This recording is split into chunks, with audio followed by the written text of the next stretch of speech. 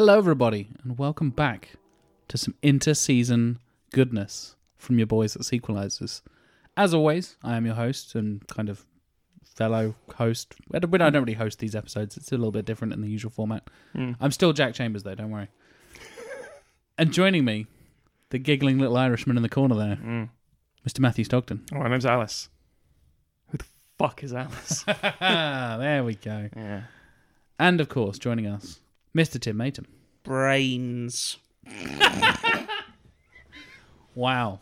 That's the level we're going in with today, gentlemen. This is going to be a hell of an episode. Oh, yeah. We are not sequelizing things, as we often don't on the interseason episodes. We're kind of... we already talked about Friday the 13th, the franchise. Now it's time for us to talk about another horror franchise? Horror is a strong word. I don't know. It's got a lot of jump scares. Franchise is also a strong word, as we'll discuss in a moment. The Resident Evil series that exists for some reason and has existed for entirely too long. I mean, it's done now. 2 fucking decades. 2 decades. 15 years of these fucking movies. 6 of the motherfuckers.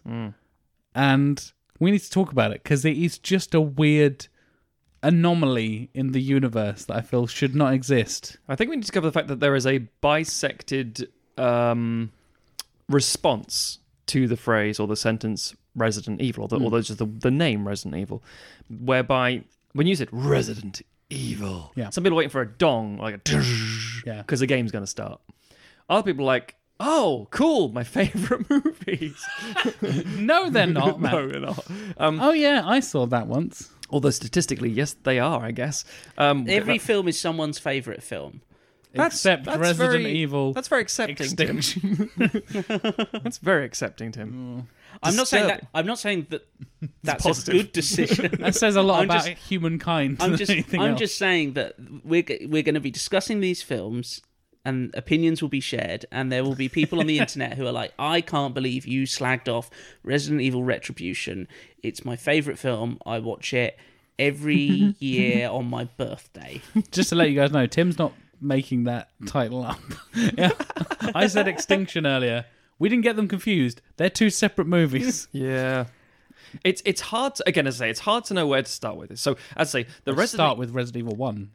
No, let's start with Resident Afterlife. Evil, the games. So there's a video game franchise. I think it came out on PS1 first. It did, yeah. Correct. In the mid-90s, A PS1 classic. Yes. It is. That I have never played. It's fine. It was amazing at the time and scared the phenomenal. balls off of me as a 8-year-old or whatever the fuck I was. It was a very successful video game. It was, and Resident Evil 2 was a massive improvement and a really good Love sequel. Resident Evil 2. And it surpassed the original, as video games tend to do, to be fair. And yeah, survival horror was the genre that it's sort of part of, where you in this case it was a haunted house and there are keys and all that sort of stuff. It was very video gamey, but it was also quite a police station, cinematic. Yes, yeah, it's all, and in a lot of ways, it's kind of responsible for the, pardon the pun, the resurrection of the zombie genre, which absolutely. which had kind of died. Tim. God, it's so many puns I'm wandering into. Had ceased. It had its brains blown out. It had had its day with the end of the Romero Day of the Dead Fucking trilogy. Yes. Too many puns. And then this kind of started the ball rolling on it coming back. That then kind of hit its heights in the mid 2000s, late once early they started doing 2010s Walking kind of Dead thing. and that became popular. AMC's The Walking Dead. Yeah. All that kind of stuff kind of spins out of that, doesn't effectively a daytime, well not daytime, sorry, a primetime TV show that your aunt watches. Premium cable. Yeah, and like the whole family are aware of, and there's merchandise, and people are saying, I don't understand how we got here from the stuff. And it was like The Walking Dead when it first started off. The first couple of seasons were like the most watched things in the world in terms of like fictional TV, not including like the Super Bowl and weird shit like that. But I say weird shit. Event the most watched thing in the universe. But that kind of thing. The Walking Dead was such a huge part of pop culture, and like you said, Tim, that kind of brought it back in the late 90s, early 2000s. Obviously, then the comic happened, and then a few years later, the TV show happened, and it just kind of like, I thought we were done with zombies. Oh, no, they're bigger than ever. Yeah. You walk into a a merchandise store, a nerdy kind of store, or you go on Amazon, it's like, buy the Michonne action figure, buy the Merle action figure, you can get Daryl and his fucking motorbike for £700 or whatever. It's like, you can get that shit in Target and crap like that. Exactly. Like, that's when you know it shows gone up in too far out. fucking in our equivalent in like Tesco and Asda and stuff like that. And you see random mums walking around with like I Heart Daryl on their tank tops because that's a thing. I'm an Aquarius and I love Daryl. Who knew a Shih Tzu owning Aquarius would fall in love with Daryl the motorcycle badass? Daryl. Yeah. So yeah, the games were really good and very well acclaimed for being just really fun to play and very well designed, etc., etc. They got into a bit of a weird point where 4 took a departure because it changed up the gameplay a little bit and it didn't have the fixed camera. And then 5 was where it took a real tumble because that was with back to Chris Redfield. Like, hey, Chris, why are you so hench? I'm in Africa. Why? This could go so badly. Why is this game weirdly racist now? And then they made 6, and that was just not good. And then 7 reinvented it again with what they were doing. And so basically the games have been arguably always a bit of a staple for gamers, and they've been quite interesting.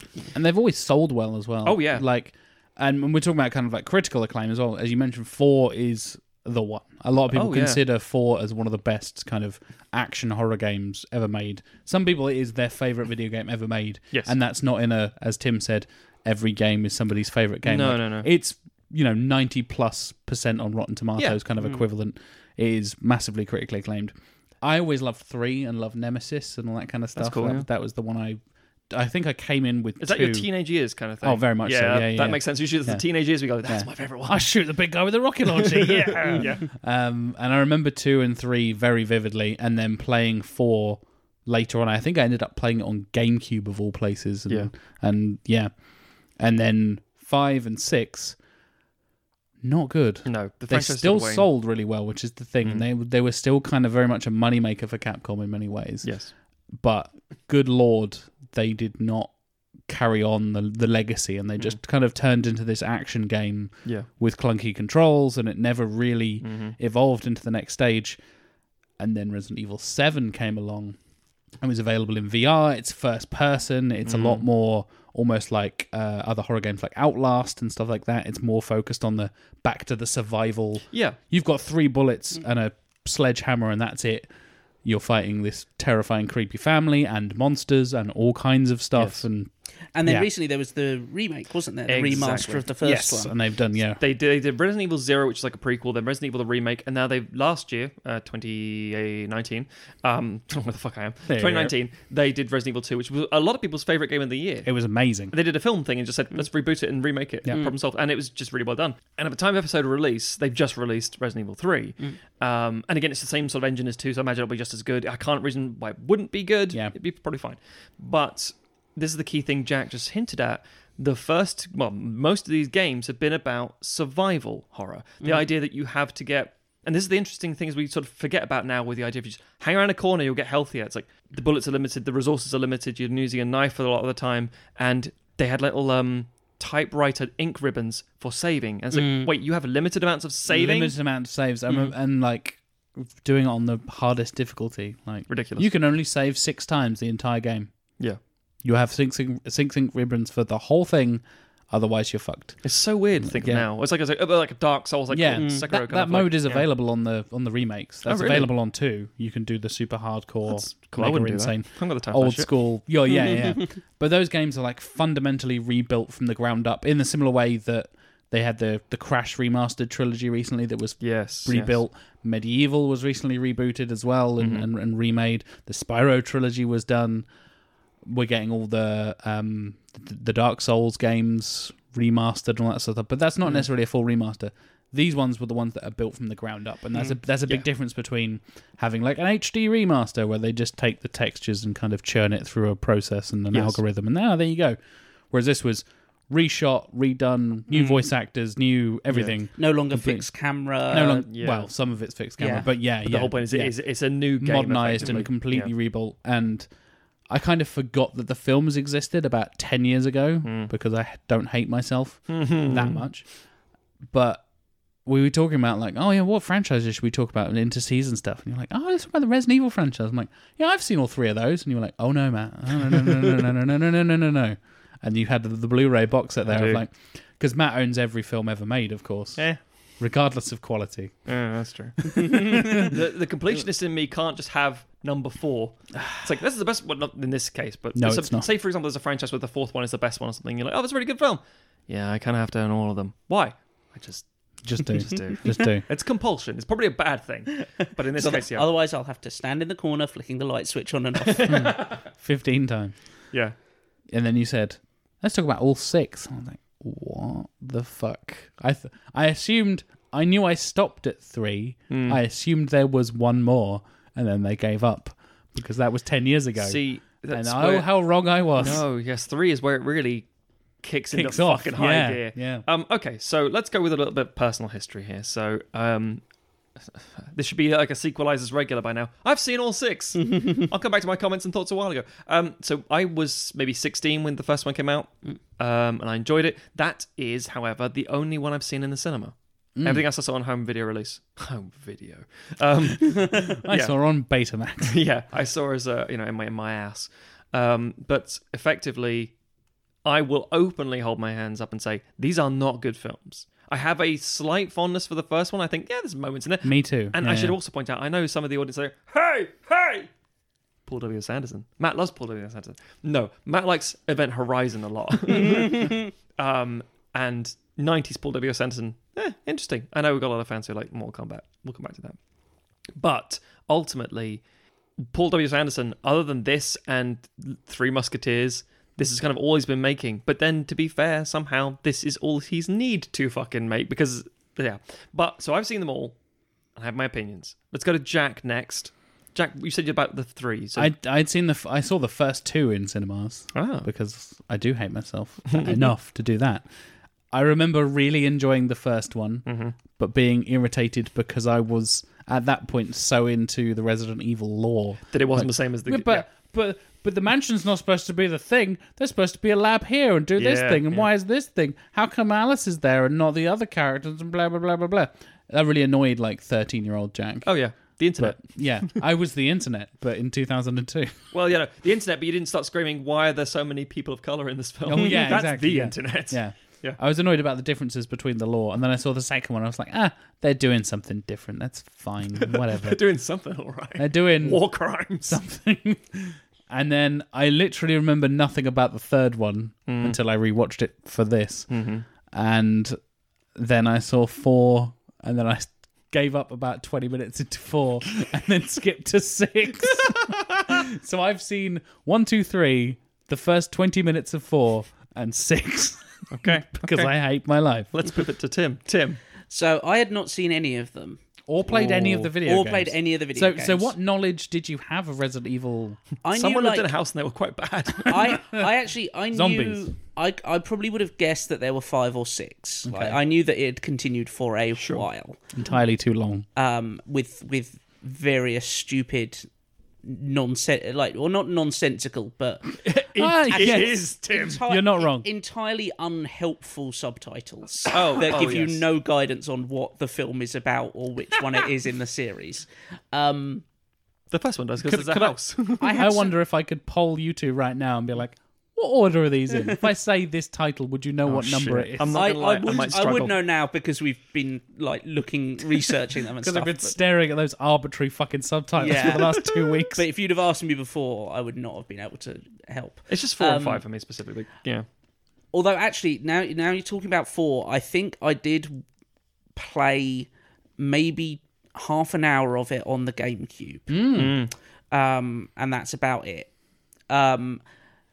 I could have told you bits and pieces about the games just from growing up at the era at which they were popular. Yeah. I was aware. I knew someone who he had a battery powered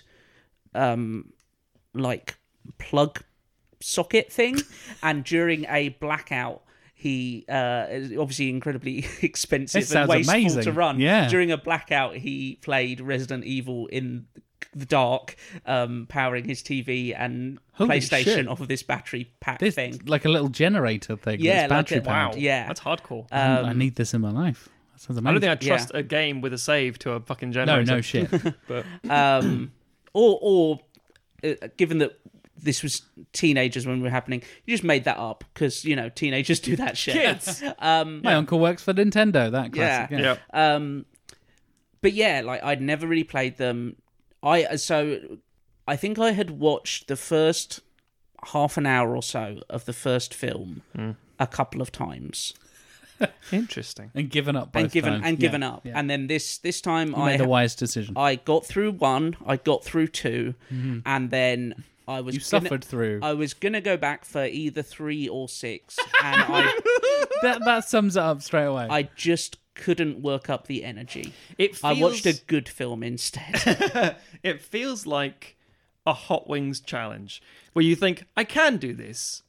Why the fuck am I doing this? Yeah. It's like, this thing has been created... Resident Evil 6 is 150,000 Scovilles. Yeah. It's like, and this thing exists on us. It's like, why was this birthed into existence? It's like, oh, solely because certain people like it. It's like, yeah, but it doesn't give you any nutritious value. Because it's not. I think it's like two people like it. Yeah, Paul W.S. Anderson and Mila Jovovich. I think you mean 3 people: Paul Sanderson, Mila Jovovich, and the Chinese. Yes. But effectively speaking, you mean 1 billion and 2 people? Effectively, that's a big market in China for this. Yeah. But yes, it is a thing that is designed for a very specific niche that is not for everybody, but for some reason really knows its demographic somehow. I'm curious, as part of the preparation for this episode, did either of you go back and rewatch number 1? Yes. You did. I rewatched number 1. I didn't watch 2 because I remembered most of 2. I watched some clips from 2. Then, as I said, tried to watch some of 4 because I remember 1, 2, 3, although 2 and 3 did kind of blur into one big blob because that's this franchise. It's all the same shit over and over again. That's fair. I tried to watch 4, so I essentially watched 1, a bit of 4 and 6 in preparation for this, and had already seen 2 and 3. So. I rewatched it a couple of years ago, to be fair, a few years ago, so fairly recently.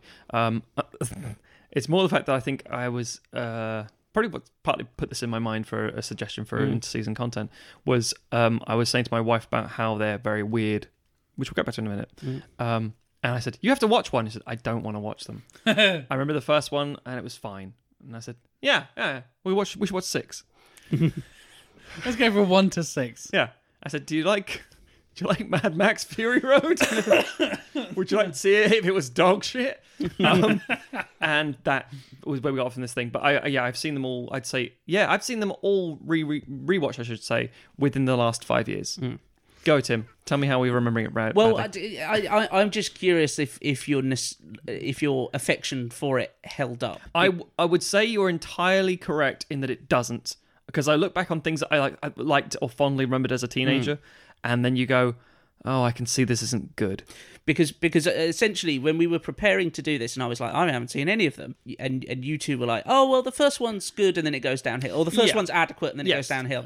And then, I'm not sure if we said good. Yes, fine, strong fine. words. You know, I still say it's the first one's functional as a movie, and then this is a little peek behind the scenes for the listeners. I watched the first one, and I think about halfway through, I messaged these guys and was just like, I remember.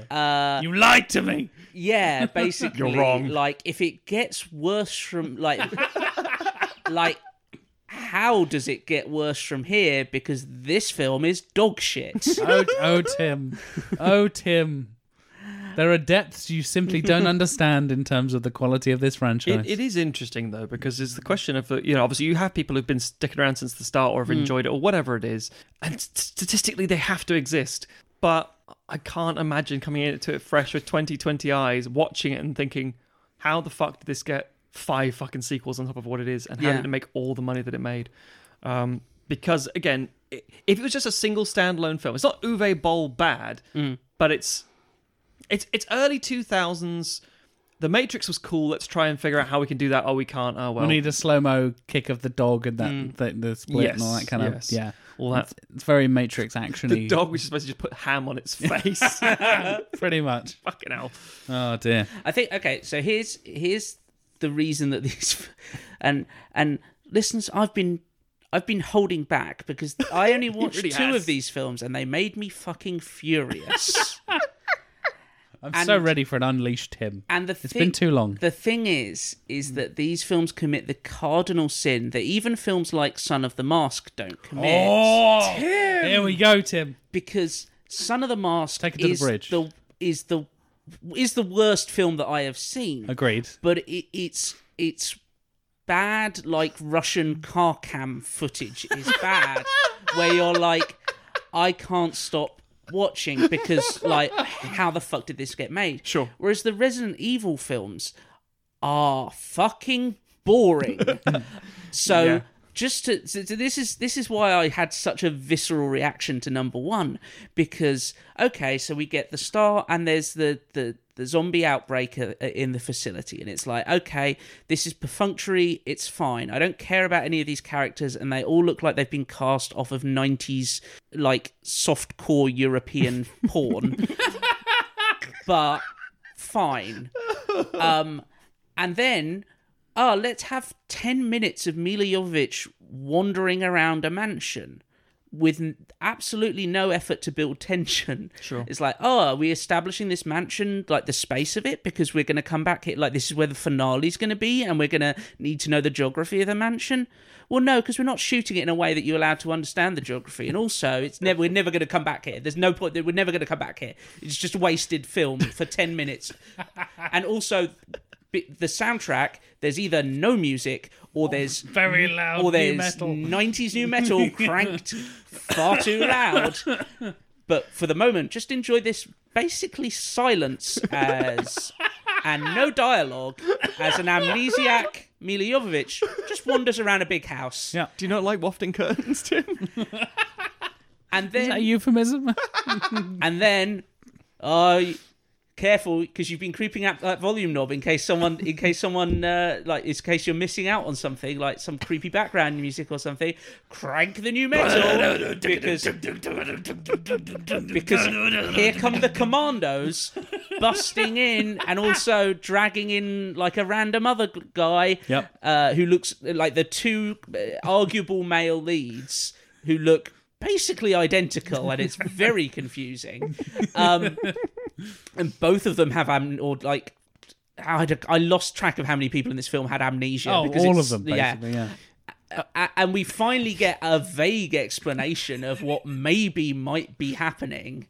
And then let's travel down to an abandoned base for a while with no action. It's fucking 40 minutes into a 96-minute film about zombies before we see a zombie. What the fuck are they doing? Let me answer Tim's questions. One. So let's start with what the fuck are they doing? Well, interestingly, first of all, music stuff. So obviously, classically, I owned the soundtrack as a kid. Because I had an unreleased Rammstein B-side. I'm like, I'm up in that. And the music was done by Marilyn Manson. And you're right, it's so over the top and all over the place and such, etc., etc. And the opening sequence with the lift, I completely forgot about. Anyway, second question. You're right, the zombies don't turn up for a very long time, and it's built for suspense, and it's not. And the thing I think with this is that it's frustrating to me, because as I say, I genuinely think Event Horizon is a good film. And I enjoy parts of Mortal Kombat and things like that. I think Anderson has some interesting bits, and then just goes off the deep end and just goes, oh, that was cool, I want to do the same thing, and just see someone else's film, imitates it badly. And it's very much as I can't believe I'm saying this, Zack Snyder... Hold on, what? Yeah. Zack Snyder comes up every now and again, or at least does the same thing, and imitates people's designs in a way that... Because I think he came from a marketing point of view or an advertising point of view, in the same way that Michael Bay did. I could be wrong with that. And he very much has a visual style, because it's very distinct and very unique, much like Michael Bay. I would say Zack Snyder is what Paul W.S. Anderson wants to be. That's exactly it. I think that's exactly it. And it struck me watching the second one that this was the same year that Zack Snyder's Dawn of the Dead came out. Yes. And that is so many leagues better. I like Dawn of the Dead, that remake. It's, me too. It's quite enjoyable. And I think that's the point. It's that he sees, Anderson sees something someone else has done, tries to imitate it. We'll come back to this later, much later. But there are people who have done sequels to Snyder films and tried to... like, for example, the whole sped up, slow down, zoom in, zoom out thing from 300, which again was quite interesting with multiple camera rig, and it's like, oh, that's actually a bit of craft going on there. That has been regurgitated so many times because someone saw it. In the same way the Wachowskis did this thing with the bullet time. It's not the first time it's ever been done, but it was the one that hit the mainstream, and everyone tried to then imitate, and everything was long coats and leather and guitars and shit. And that's kind of Anderson Matt's all over. teenage years, that's what we call it. I mean, yeah, it's fine. But that's the Anderson all over. So, for example, when you get to the later films, he's still imitating things he's seen. That's what I said about Mad Max, for example, because the final chapter, he's literally gone, oh, god damn, Fury Road's cool. I can do that. It's like, you really can't. Please don't. Yeah. So, yeah, Resident Evil 1. And this is the thing. With Tim having so many problems with the first one, it's almost like, you're like, almost in a cruel way. Yeah. You want him to see the sixth. You want to see him at the zenith, at its absolute worst. And it's nadir. It's madness. And you're like, this must be the absolute worst. And he has to see it. It's like, and also, part of me was like, I'm glad you didn't, because I mean, watch the whole film, because if you have problems with the first one, it would genuinely break you. I mean, this is the thing: because I'm a masochist, I'm open to watching more just to charge up my anger receptors. If you want a my commentary punch of the full batteries. franchise, listeners, Oh, fuck you. make that a stretch goal. go Yeah. fuck yourself. Yeah, that's a Patreon thing. Yeah, a lot of money, please. It was basically I ran out of time because I was like, I can't. I watched 1 and 2 on like subsequent nights. Yes. And I was like, I can't go back. I mean, we're currently working on Series 6 at the minute, so we're doing a lot of pitch writing, a lot of watching of other films, etc., etc. 6 fucking movies is a big ask. Yes, there's only so much time in the world. Yeah. But it is interesting because, okay, so I still maintain, and I'm still going to say it, I still think the first one's fine. I agree. Only because, and not because I know what's coming. It's like the first bite of the sandwich was disgusting. It's like, yeah, I know, but that was mostly bread. But when you get to the filler in the middle, which is shit. It's pure shit. It's like, it smells funny. Don't worry about how it smells. It's going to be all over your tongue. You won't be able to taste anything by the end of it. You'll be numb. You fool. But also because, again, the nostalgia at the time entirely. And I think it's very much a snapshot of the early 2000s. But it's incredibly of its time, and yet also looks so dated. Even like, I don't know what they were shooting this on, but I have a feeling that they found it in a skip because it looks terrible. Yeah, I can't disagree with any of this because it's functionally, again, that's what I don't understand, because to illustrate that you have okay, let's take Michael Bay again. To illustrate that you have talent, because we talked about this in a Instagram stories thing, and for those who didn't catch up or whatever, we were asked what our 3 favorite Michael Bay films were, and the answers were going around the table. I said The Rock. I believe Jack said Bad Boys 2. I did. And Tim said Armageddon. And technically speaking, it was interesting because it speaks to our personalities, etc., etc. But in truth, those 3 films very successful and have their merits in their ways. And then once Bay gets to Transformers and sort of loses it and goes Pain and Gain and the fucking 13 Days or whatever the hell it's called, and he just can't do it anymore. He seems to have lost his fucking Six Underground, Jesus. Yeah. But there was a time in the 90s and maybe early 2000s where he was making rather interesting cinema. Not necessarily brilliant, but it was giving people what they wanted. It was big popcorn bullshit. It was very over the top.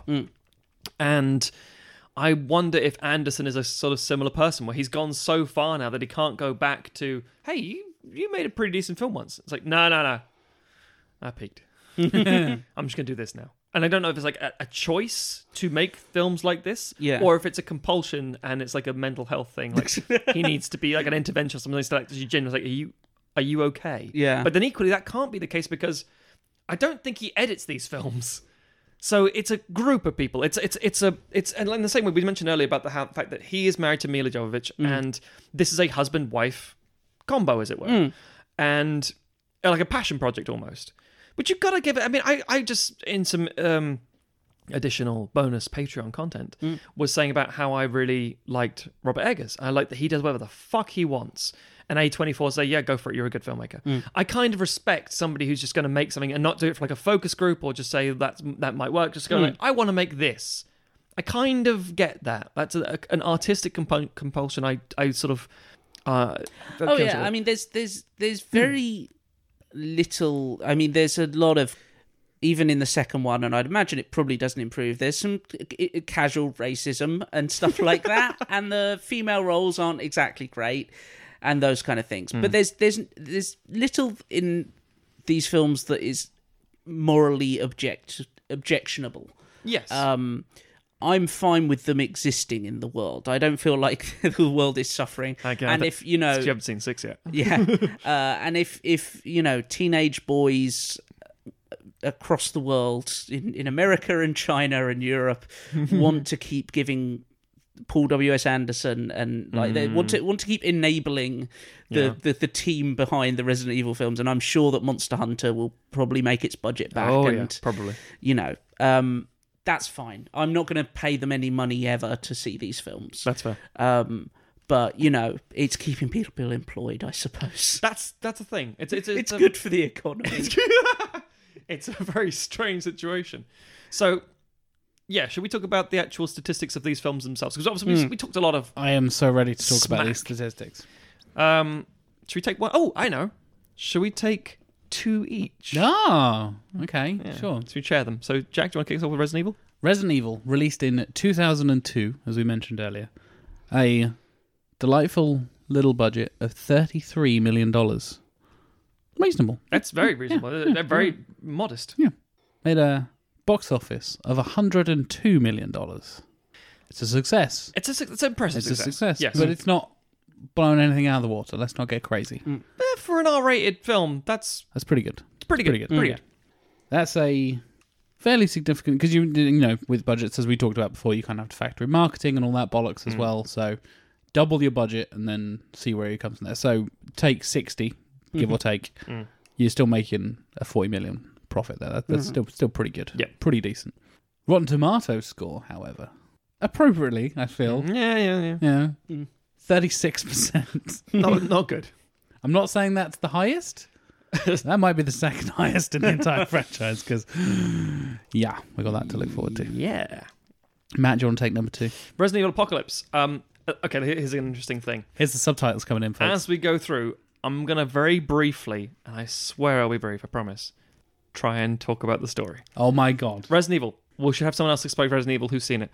There's a mansion with a lab underneath. A virus breaks out. Nothing happens for an hour. Nothing happens for fucking ages. There's a bad AI that they then reboot, and it's not so bad anymore.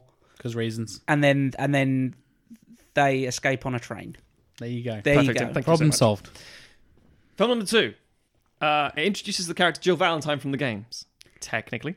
And is about in name. Yeah, and does the thing which the end of the film sets up, which is that it breaks out into the city. Yes. And you're like, oh, Raccoon City. Jill Valentine. Suddenly it's Resident Evil. Because if you hadn't already guessed, listeners, Alice, Mila Jovovich's character, is original for the films. She's not based on any video game character. That is correct. So this is the first kind of real inkling of the games. Jill Valentine, Raccoon City. Those are things I know, said Teenage Jack. He was wrong. It was decidedly much worse, and literally the virus gets out and a task force goes in. That's it. That's all you need to know. That's the whole thing. Resident Evil Apocalypse 2004, budget of $45 million. Okay. Made money. Why would you not give it more money? Yeah, bigger scope. Sure. It also made more money, $129 million. Are you working out a theme here, listeners? Yeah. This is going to be a thing. So it didn't make, comparatively speaking, in terms of percentages, it didn't make as much as the first one. So the budget profit margin ratio was sure. It was slimmer, but at the same time, it was still a success for an R-rated film. With, let's face it, no real huge stars in it. I remember when this film was getting made. Yep. And the actress who plays Jill Valentine, Sienna Guillory. Was raised for a chunk of her life in Norfolk, where we live. That's correct. And there was big things in the local papers about how Norfolk actress headed to Hollywood. She's going to star in this film and be a massive actress. She's going to be a superstar now. And it's We can claim Olivia Colman at least. Yeah. Resident Thank Evil. God. Then she went on to do Eragon. Oh, and then God. she did Fortitude on Sky, which was fine in. I don't know. Anyway, that has a Rotten Tomatoes score of 20%. I will say this much. It is the lowest rated, and that is wrong. It's a shit film. It was a real departure. It's still not the worst. Yeah, it was very, very bad. I didn't like it. And I thought, that's not Jill. What the fuck? And I was very angry about the whole thing. It's like, oh, I got the liquor in. Oh, no. Yay, liquors. There are things in the video. Oh, for fuck's Damn sake. it, this isn't working, and it's terrible. So, Tim, take us to a couple of years later. Yeah, 2007. What's the subtitle this time, Tim? Is it Resi- something original and exciting? Resident Evil Extinction. Oh, no, it's not. It's That's right. Generic and bollocks again. That's right. So Resident Evil Apocalypse, not actually about the end of the world, about Raccoon City being infected. Correct. And then Extinction happens after the end of the world. What is Extinction about? Someone who has seen it. Okay. Resident Evil Extinction is effectively about two things. One, it's about, as you say, the virus gets out everywhere, and they highlight how there are... Despite them having nuked Raccoon City... Yes. They're just a corporation nukes a city. Everything's fine. Yeah, and it's worth pointing out. I should have mentioned this. Paul W. Anderson directed the first film. Alexander Witt directed the second film. So you can't go, oh, well, maybe it was bad because it was a different director. Russell Mulcahy made this third film, who is the director of Highlander. And I don't get that. We've talked about McKay before. Yeah, exactly. So basically, the third film, Extinction, is about how it gets out and spreads around the world because birds.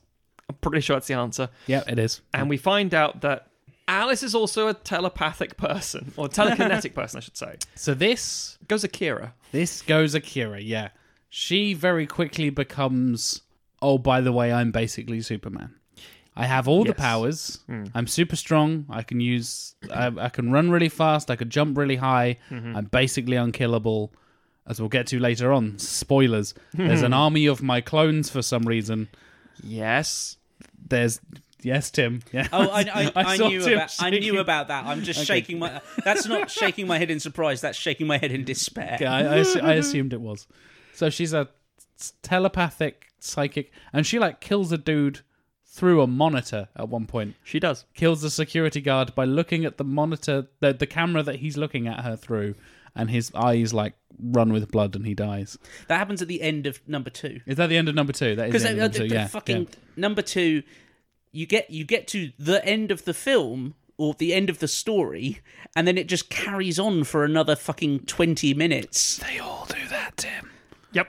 Every single one of them. They have this bit, and then she goes, and spoiler alert, even the last one, they do and we're done, and she goes, but my mission's not finished yet. Yes, it is! It's 12 years ago. What are you doing? It is ridiculous because they do it in the, my name is Optimus Prime. And they're like, my name's Alice. Yeah. Here's a summary of the last film. It's like, that doesn't help or make any sense. And then by the end, someone's like, but I'm not done yet. It's like, pretty sure we were done a while ago. So as long as the Umbrella Corporation still blah blah blah, then I'll still blah blah blah right back. Yep. It's 50s TV bullshit. So it's a post-apocalyptic world with... It's after apocalypse, makes sense. Exactly, and depressingly, and she's a psychic now. Moving on. So budget the same as Apocalypse. Even though that made more money, although it technically wasn't more profitable than the first one, they were like, no, okay, we found your level now. Found your niche. You get to have $45 million to make this film. Although it does make more at the box office. How? How are they still making money? It makes $148 million. It is the most successful so far of the films. Mm-hmm. Fuck. It is also, according to Rotten Tomatoes, 4% better than the second one. With a whopping 24. I think it's actually a bit more watchable. I think than Apocalypse. I agree. Yeah. But fuck me, that's a low bar. And again, this very much is coming back to when Anderson comes back, this looks like a fucking dreamscape. You're like, oh yeah, it was kind of cheesy and corny and stupid, but I can see what it's trying to do, I think. Jack, bring us around to where we get to the confusions. So, we've already had an apocalypse. We've had an extinction. Well, what has to come after that? Obviously, the afterlife. Of course. Clearly, in 2010. You know, it's a pattern of every 3 years they would churn one of these fuckers out as well. Yep. We've gone up in budget for some reason because they keep making money. Yep. To $60 million on the budget.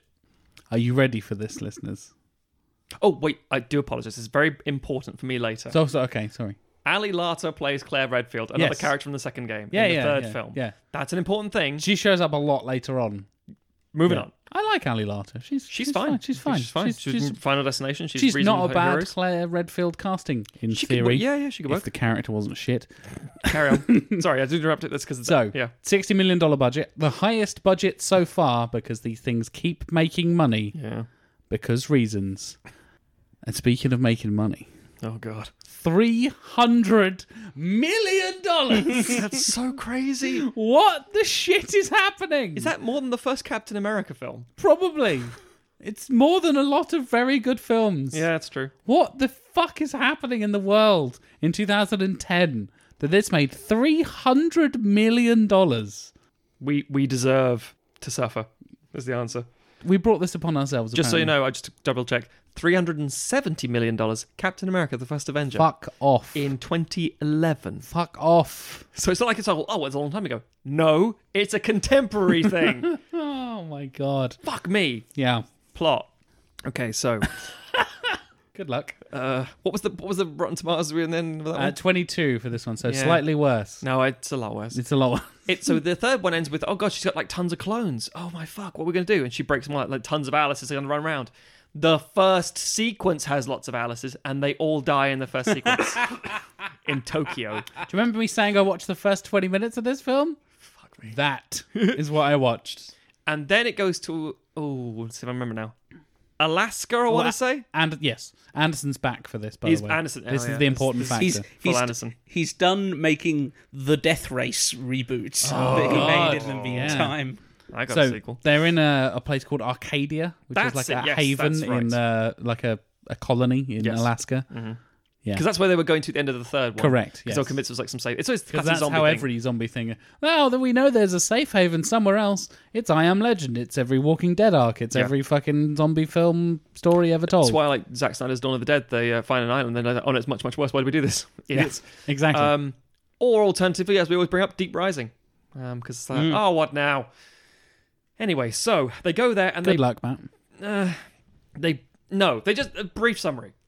Clones. Important character shows up. Clones get killed. They go to Arcadia Place. An important character comes up. It's Chris Redfield And Wesker. and Wesker. Wesker's been like around for like I know, but a lot of yeah, it. Yeah. yeah. Played by a different person each time. Or no, sometimes. This is the one where he's recast, I think, isn't it? That's right, yes, Yeah, yeah. because I was like, who the fuck is that? Yeah, it was the And Irish like, dude, and then it was someone else. Wesker, Jason come Mira. this way, blah, blah, blah, blah. I'm like, what? Who the fuck is this guy? You sure? And they have a habit of doing this, of just recasting characters for no reason. Yeah. Because it's not like they had big named actors who they couldn't bring. Oh, we couldn't afford him. You keep making money. You probably could afford him. Because I've never fucking heard of any of these people. But then if you've seen the films, you might not want to come back. Well, that's true. Maybe they were Unless just you like, want to pay your rent, and I get it. no. So No, Paul. Go away. I thought there was a different Wesker in every film, and it turns out Maybe there no, is. There's not. There's only two of them. Yeah, But it feels like there's like yeah, 5. Yeah. And my God, they butcher that character. But anyway, so Wesker's there, and Chris Redfield's there, played by Wentworth Miller, which is an odd choice, and because he doesn't represent any iteration of Redfield. And I don't remember a lot of. They're all in a prison for some reason. Yeah, and then they're on a boat. I think that's right, because that's how the fifth one opens up, and that's where we go for that one. Then we get to film number 5, which again, you've said this is Afterlife. What comes after the Afterlife? Retribution. So In a way, sure. yeah, 2012, when the world was supposed to end, according to the Mayans, Resident Evil Retribution came out on a budget of $65 million. This is the most money that's been ploughed into this. The budget keeps going up. Yep. And it made a lot of money, but not as much as the previous one. And it made $240 million. If you'd have told me going into this, which one do you think made the most money? I would have guessed 2. Because 1 was kind of a big thing. That's what like, happens oh, very it's a often, video yeah, game yeah. thing, blah, blah, blah, blah. You've got everybody on board-ish Yeah. from the first one. Here's the second one. It's going to be better than the first one because it's the second one, and that's how More video people have games seen work. it on- More people have seen it. More people video, are aware yeah, of it, and blah, blah, blah, blah. It's sold on DVD or whatever the fuck. Yes. 4? Why is 4 the Yeah, highest growth? Who fucking thought that was a good idea? 2 makes the least money. Yeah.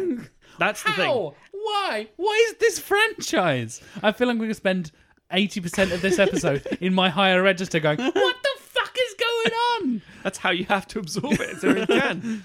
So it's then, I should point out, 29% on Rotten Tomatoes. I don't get that either because They're all the same at Yeah. this point. Who cares? They're However, all like 10%. I Fuck it. did like the opening sequence. The opening sequence of Retribution, I'm quietly confident, is a boat. And these big Osprey style, like, helicopter kind of things coming in. And the whole thing is in reverse. And this music's sort of like a bit of a sort of electronica style, kind of trancey, kind of Tom, I think it's Tom and Andy, I think it is. But yeah. And the idea is Because it's 2012 and we're done with new metal, but EDM's on the rise. that's pretty much it. And there's a huge action sequence, and it's shown in slow motion in reverse of this huge onslaught. And Jill Valentine's back, but she's a bad guy. That was also in another one I was supposed to point out. And it's like, oh, this is kind of confusing. I don't really understand what's Because going she on. works for Umbrella Corporation now, we think. Yes, she's just like a thing in her chest that makes her all like corrupted. Which does happen in the games, I believe, and Yes, was controversial there as yes, well, and correct. I people think it's hated it. because it happened in the films. Oh, really? I don't remember. Oh, who cares? at No, this it point? can't be. I don't think the films ever impacted the games. Anyway, there's a big thing. The problem is the sequence takes place and it's got this music that's building very slowly. I think it's all right. And then because it starts with Alice in the water and she rises out of the water and back onto the boat and this attack happens and there's obviously gunships and stuff. Oh, that's cool. And the second it gets to the point where all the helicopters, the flying ships are out of view and the boat is on its own. Which is the post-credit scene of the previous one. Yes. Is the attack helicopters Correct. arriving, isn't it? Yeah. And as they get there, it then goes full speed and shows you the whole sequence again. You're like, what? In real time. It's like, no, I don't. I've just seen this shit. I don't want to see it again. Then, Yes. this is my favourite bit. Yes. And I've seen clips of this, but not actually seen it. Yep. We flash back to Alice and her deaf daughter. What the fuck? Yeah. We get flashbacks in the 5th movie. Yeah. And it tries to do this whole thing, which is with Oded Fair. I should mention he's in this. And she's living this life, but she's being like having her memories warped and used against her. And Ada Wong from the games turns up at that point. I think. Ada Wong from Resident Evil 2. That's right. Who is great in that thing. Well, That she cast an Asian lady, which is nice. Yeah. And then they're trying to perfect the virus using her for some reason because she's God.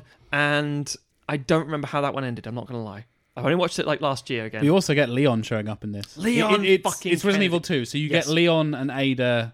Claire is from Yes. Resident Evil 2 as well. Wesker's obviously there. Barry, the famous Barry "You're Burton. nearly a Jill sandwich" Yep. quote from Resident Evil that everybody loves so much. Michelle Rodriguez comes back. Michelle Rodriguez comes back because reasons. And Because she needed the money. Yep. That's, well, yeah, wouldn't think she would, but yeah. And it's a very strange film, and it's a piece of shit. But we need to talk about 6. it ends, Matthew, Yeah, in the White House. it ends in the White I don't House. know how you forgot that. I forgot about that. Because- of course it does. I thought that was 6. Because Yes, it does. Wesker takes over the Oval Office Oh, and then fuck fights me. with Alice. I forgot about and that. then gives her superpowers back by injecting her with the virus again because she's bonded with the virus on a cellular level, of course. Thank you. And that's what's giving her all of her powers. Tim, you get this? Oh, I'm following. I don't think... Well, the problem is, we're trying to make I it... don't think the films are. No, we're trying to make this palatable because the thing is, even if you watch them all in one sitting or in fact, 2 evenings or something, there are so many plot holes that are usually explained away with, my name is Alice, and I've got a thing to say. Like, well, that doesn't make any fucking sense. This is the thing. When you throw in fucking amnesia, clones, like implanted memories, psychic ability, you can basically just make a new film that has no relation to the previous one every time and just be like, oh yeah, no, there's... anyway, here we go.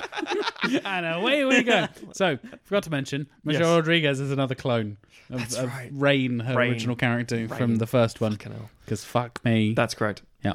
Okay, Because which I hate my life. brings us to the close, the finale of all the your questions, the point where the architect turns up and explains everything concordantly.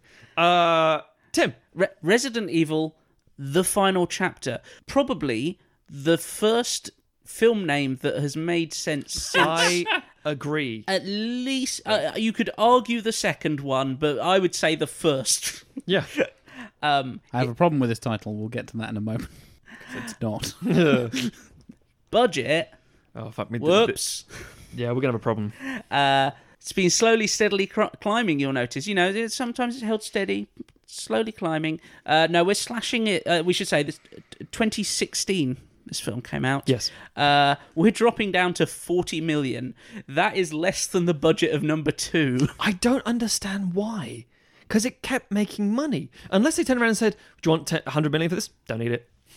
We're not going to spend it on sandwiches. Because you would assume... We're just going to embezzle it. As terrible as this franchise is, it keeps making money. So it's stupidly profitable. They Why would you cut put money into it, but then suddenly the franchise goes, yeah. Well, they made a very smart decision.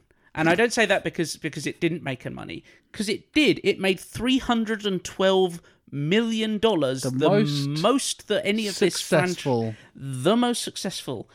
That's not just... so my mind was blown at 4, being the most successful of the first 4. Yeah. Because that makes no goddamn sense. Unless you're something like the MCU, which is building this big thing and bringing in all these cool characters and blah, blah, blah, blah, blah, and A-listers and bollocks. We should point out Justice League in the DCU is the lowest grossing. Yes. Again, I think until maybe Shazam or something. But of the initial, at that run at least, the lowest grossing of those films. Like, how is that possible? That doesn't make actual sense. Because, it could be building momentum unless people got fed up. But with this... Who are the people who are, like, coming on board at this point? With the DVDs, I guess? I guess. I don't know. We've got the equivalent of Matt's box set, but it's the first 4 or 5. I guess. So, the first 4 in the franchise in one box. The complete saga. Yeah. So this made 312 only 12 million more than number 4, but because it was made for 20 million cheaper, that represents a 680% profit. That's so mad. The fuck? And also, let's face it, have you seen a lot of advertising for these movies? They don't really spend a lot on advertising. Like, I occasionally see them on a bus stop, poster on a bus stop. Because it's like, you don't, well, you wouldn't, at least in this country, I don't know about the rest of, America and abroad and such, but they know their fucking audience will see it. Yeah. They don't have to tell them, it's like, hey, no Resident Evil film's out. Hey, Problem Solved, boom, it's out there.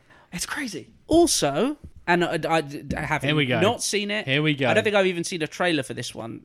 So I have no frame of reference. It makes the most money, and this is the real shit right here. Yeah. According to Rotten Tomatoes, the best of them, 37%. I mean, the fact that the best is 37% says it all. Fucking hell. What? Okay. I mean... Time to summarize again. I don't think it's the worst. Having watched it, 4 days ago? No, it's not like that. The worst. It's not the very worst. Painful to watch. It's just madness. I think it's just because it ends. But it doesn't. No, but it's the final line is, but my mission isn't finished. And she walks off to go and fight all the last T-virus monsters. Spoiler alert, I guess. So, that's my thing. The film opens, if I remember correctly, with a Lewis Carroll reference. Correct. Because she's Alice from Alice in Wonderland, which apparently was an original idea to have her be Alice in Wonderland, and like the lab is the descension into Wonderland and all this kind of stuff, and blah blah blah blah. Except they didn't do that. No. Until the sixth one. Apparently, that was Paul W.S. Anderson's idea from the beginning: is to have Alice be an original character, and it be this kind of weird twist and combination of Alice in Wonderland and Resident Evil, and mash it all up together and make it kind of like that. Really cool idea that kind of could have worked and could have been an interesting way to talk about the different philosophies and themes of the films and the genres and the blah blah blah blah blah. Except they don't at all, and they ignored all of that except her name. The only thing that nods towards that is the fact that the AI is called the Red Queen. Yeah. Yes. And she fights a Jabberwocky. It's called the Licker, I think. No, it's this giant flying fucking Jabberwocky, and it's fucking... It does, to be fair, kind of look like the illustration of the Jabberwocky. Kind of, yeah. From a we're not going to get sued kind of way, even though it's open licensing. So, she gets captured again, because despite being a Kira god, she's also fucking dumb, by Ian Glenn, playing... What the fuck's his character's name? Dr. Isaacs. That's right. Who is... Birkin is Jason Isaacson, threw me off a and little bit. I hate saying this. Her father, God. Because of course he is. And Khaleesi. yeah, she is. I mean, we're skipping ahead here, sure, but who cares? She is a clone of his original daughter, who's dying of some degenerative disease or something. She's an old lady. She has the quick aging disease. Yes, where the Jack. Not you, Jack. I meant the film with Francis Ford Coppola starring Robin Williams. Yes. Jack, you were only 7. Progenia? Yes, Progenia, yes, thank you. We should point out, no, because it's this film. It's a shit version of an actual thing. It's the equivalent of that. Yes. And she was dying, and he apparently developed the T-virus to, cure her of the disease, and then it all went horribly wrong, and his partner betrayed him, or did he? Oh. And then this is a whole thing, and turns out Alice is actually Alicia, who's the Red Queen, who's also the clone of the original girl. Yes. And Alice is actually the daughter the whole time, but she's not the real one because she's had the amnesia. So, and the film ends. Yeah. I don't care about No. The film ends with the Red Queen giving her, and they say it out loud, her childhood back. Yep. They inject her memories. Injecting Alicia's memories into Alice and giving her a childhood that she didn't have because of the amnesia in the first one. So she's now human again, and blah, blah, blah, blah, blah. They have a lot of footage of because... You think that's a lot of footage of this actor. Because it's Mila Jovovich and Paul Anderson's daughter. Yes. Holy shit. And the thing is, I'm like... It's a family project. This actually kind of makes sense. And she's actually relatively decent in this film. Except she also has the most dialogue in this movie. That Red Queen character speaks more than any character in the movie. It's fucking mental. I mean, she looks literally just like a young Mila Jovovich. So it's it's very obvious. But I mentioned about Wesker's earlier. Every single one of these films has had a different Red Queen. Their daughter has the looks of a young Mila Jovovich and the directing skill of an adult Paul W.S. Anderson. To be fair. It ends with Wesker... He betrays her again. Yes. By blowing up the White House that they were fighting in. This is real, Tim. Yes. She wakes up in an exploded White House. She does. Matt's just rubbing his forehead at this point. Yeah, and she goes on a road trip and then gets captured. Then Ruby Rose shows up out of nowhere. Yes, they go to a safe haven, which is of course Ruby Rose shows up, which is Raccoon City again. And Jill. This is the Mad Max shit where there's all in a convoy. It's just one big tank truck thing with Ian. You know what it reminded me of? Escape from LA. That's what it reminded me of. The post-apocalyptic rubbish. It's like, it kind of looks like Mad Max. Yeah. Really shit. They're basically doing the Galaxy Quest and trailing mines, except all the zombies. And England has driven his giant tank car around, collecting the zombies behind him, going, hey! And they just run behind him the whole time. Hey! Kind of like the big bus thing in Dawn of the Dead. A little bit, but not good. No, exactly. And then they get to Raccoon City again, where there's a skyscraper and... Oh, they're so stupid. They set up a plan to set up a perimeter fence. Okay, we can't let them in. We've got to kill these zombies. We can hold off. Oh no, wait. There's a person out there. They're actual human beings. Open the gates, and then England shoots them. And oh no, shit! All the zombies getting in. So what are you doing? What was the plan? I just want to point out that the budget for this in 2016 was less than the budget for Escape from LA. Oh my god! 1996. Wow. Fuck me. Wow. So they get into the skyscraper and they release. I want to just say the hounds. Fire. Yeah. I don't know what it is. It is, yeah. Just fire. Into this giant cylinder that falls into the center and they try and burn all the zombies. And then she sets up a bomb.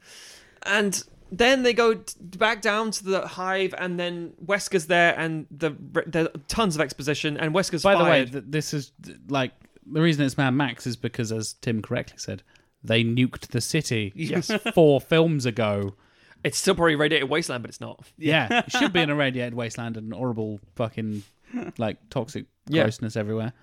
No, it's fine. And they just go to the hive. Fine. It's movie radiation, which is like movie lava. Where exactly, if you don't touch it, it's fine. Yeah. And they go to the hive is at the bottom of the atomic crater because of course it is. Yes. And they do the laser grid again. To be fair, they do laser grid the best bit of the first one, right, guys? And right, Tim. Tim. We've lost Tim, everyone. Tim. And he's done. And then they kill Wesker. They blow everything up. Old Alice gets blown up. Young Alice has all her clone Alice has all her memories back from the Red Queen Alicia, and then she's like, "We did it." Wait for it. Whoa. You skipped another clone. Fuck, did. Be brief. No, you weren't. Because Dr. Isaacs has another clone. He's got another clone. And Ian Glenn kills himself. Yeah. As in the clone kills the real one, we think. Because reasons. And that's the ending. And then it ends. And makes all the money. And they're doing Monster Hunter now. I want to jump back to having a truck. Normal life. I mean, yeah. Life before Resident Evil. Having the truck with lots of zombies running behind it because we've done a kind of high level skip through these films. Oh yeah. I want to go back to the first film and another thing that angered me in it. Oh, good. I feel like you're just going to do this for the rest of season 6. Like, yeah. Do you remember Resident Evil 1? Fuck you. It did this thing. So the zombies have finally shown up. Yes. In Resident Evil. They bite people. An hour and 10 minutes into the film. Pretty much. And they're having one of these typical sequences where they're getting backed up towards a doorway and they're like, we're running out of ammo. We're trying to take out these zombies. We've got to escape. How are we going to get past these zombies? Yes. And one of the characters is working on like putting a code in to get through a door. That's correct. And they're like, oh, what's the code? And it's something like, it's like a 12-digit code that they have to shout out.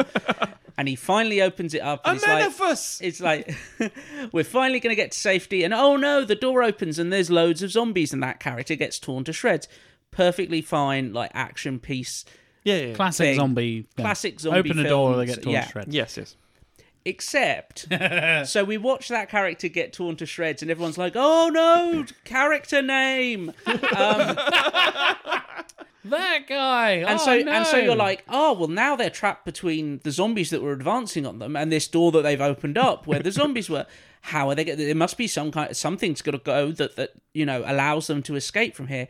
No, they just kind of pushed their way past the zombies that were coming towards them, and then they're fine. And it's like, well, if you could do that, why the fuck didn't you do that to start with? Because they literally just like give them the kind of shove that you would give to someone at a gig where you're not even in a mosh pit. You're just like, I'm just trying to get through. I just need to get to the toilet. Yeah, I really need the loo. Yeah. Yep. And it's like, I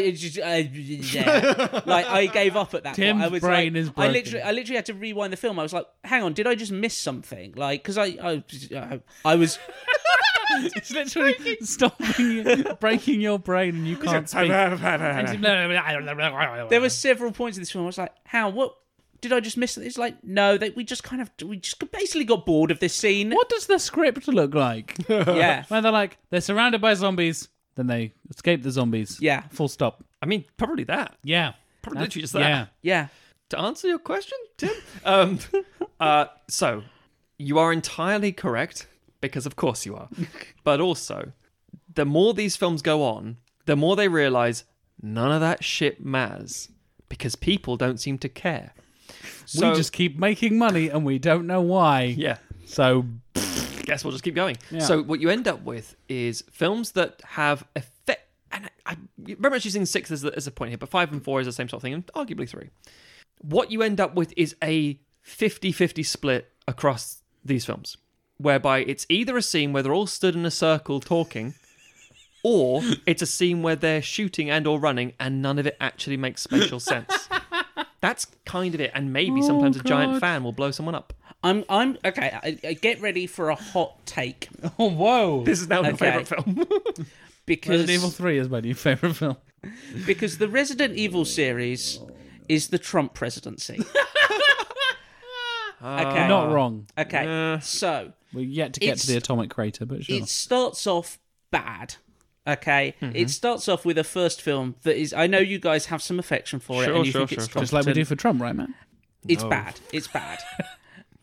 And yet people support it. Mm-hmm. Are we saying film 4 is the second term presidency that we know is coming? I think it is. Yeah. Oh, God. Because I'll follow through with the analogy. Okay. Sorry. So an Well, no, not apologies if you listen to this and you're a Trump supporter. No, go away. fuck Leave you. our podcast. We don't want Fuck you. yourself. So the first film is, it's like your first 100 days or whatever. It's bad, but people are on board and they're like, it's going fine. He's delivering on his promises. Resident Evil Apocalypse is things start going wrong, the impeachment kicks in. And they're like, okay, we got more ambitious, we gave it more budget, and we're still seeing success, but we're seeing less success, less critically down the pan. We made less money. Okay, maybe we fucked up here. Resident Evil 3 is where he gets acquitted because we're using the same amount of money, but hey, profits are back up. Yeah. And so once you get to 4, it's in the stage of, hey, I committed all these crimes and no one seemed to care. So I guess I'll just keep committing crimes now. I'll just be more blatant about it. And that's what 4, 5, and 6 are, and also what the second term of the Trump presidency is going to be. I committed it. I did all this bad shit, and no one stopped me. I'm getting rewarded for this. In fact, I'm doing. Look at all this money I've made. $312 million at the box office. Yeah. I would like to make a strange counter offer, as it were. I would actually posit that possibly the Resident Evil franchise is more like the George W. Bush presidency. Okay. Same thing, fucking awful, but also under the radar. Pretty like, this is pretty fucking bad. This is like, because people know about Resident Evil films, so they don't get that. Yeah. But then finally, we get to a president where people, in the Obama presidency, I guess is a Resident Evil remakes or something. I don't know. All goes fine. But because of what has been accomplished by someone else, like saying, like, whenever someone says, this is a terrible fucking idea, this is a bad thing, they can just point to them and say, that guy did it good. I.e. the Bush thing. I think, again, very many people have said, Trump's pretty awful. I miss Bush. It's like, no, you don't. Yeah. You really fucking don't. This guy's just worse. So you've just forgotten a bit. Yeah, and I think that's what Resident Evil is now, whereby something else is coming, Tim. Something like the Trump presidency is coming. And is it going to be Monster Hunter? No, I don't think it's going to be Anderson, but I think he's the guy who comes back and says, it's not my fault. I think there's some upcoming...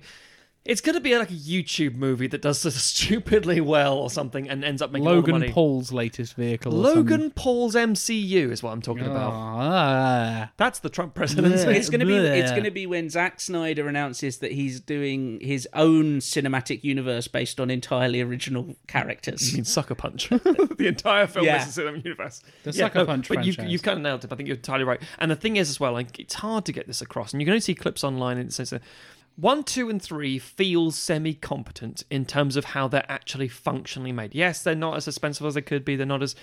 The effects and the writing, and as you said, pushing past things. That's very frustrating, and I completely agree with you. But no more than the other early 2000s releases are like, it's just of its time. Bad excuse, but still.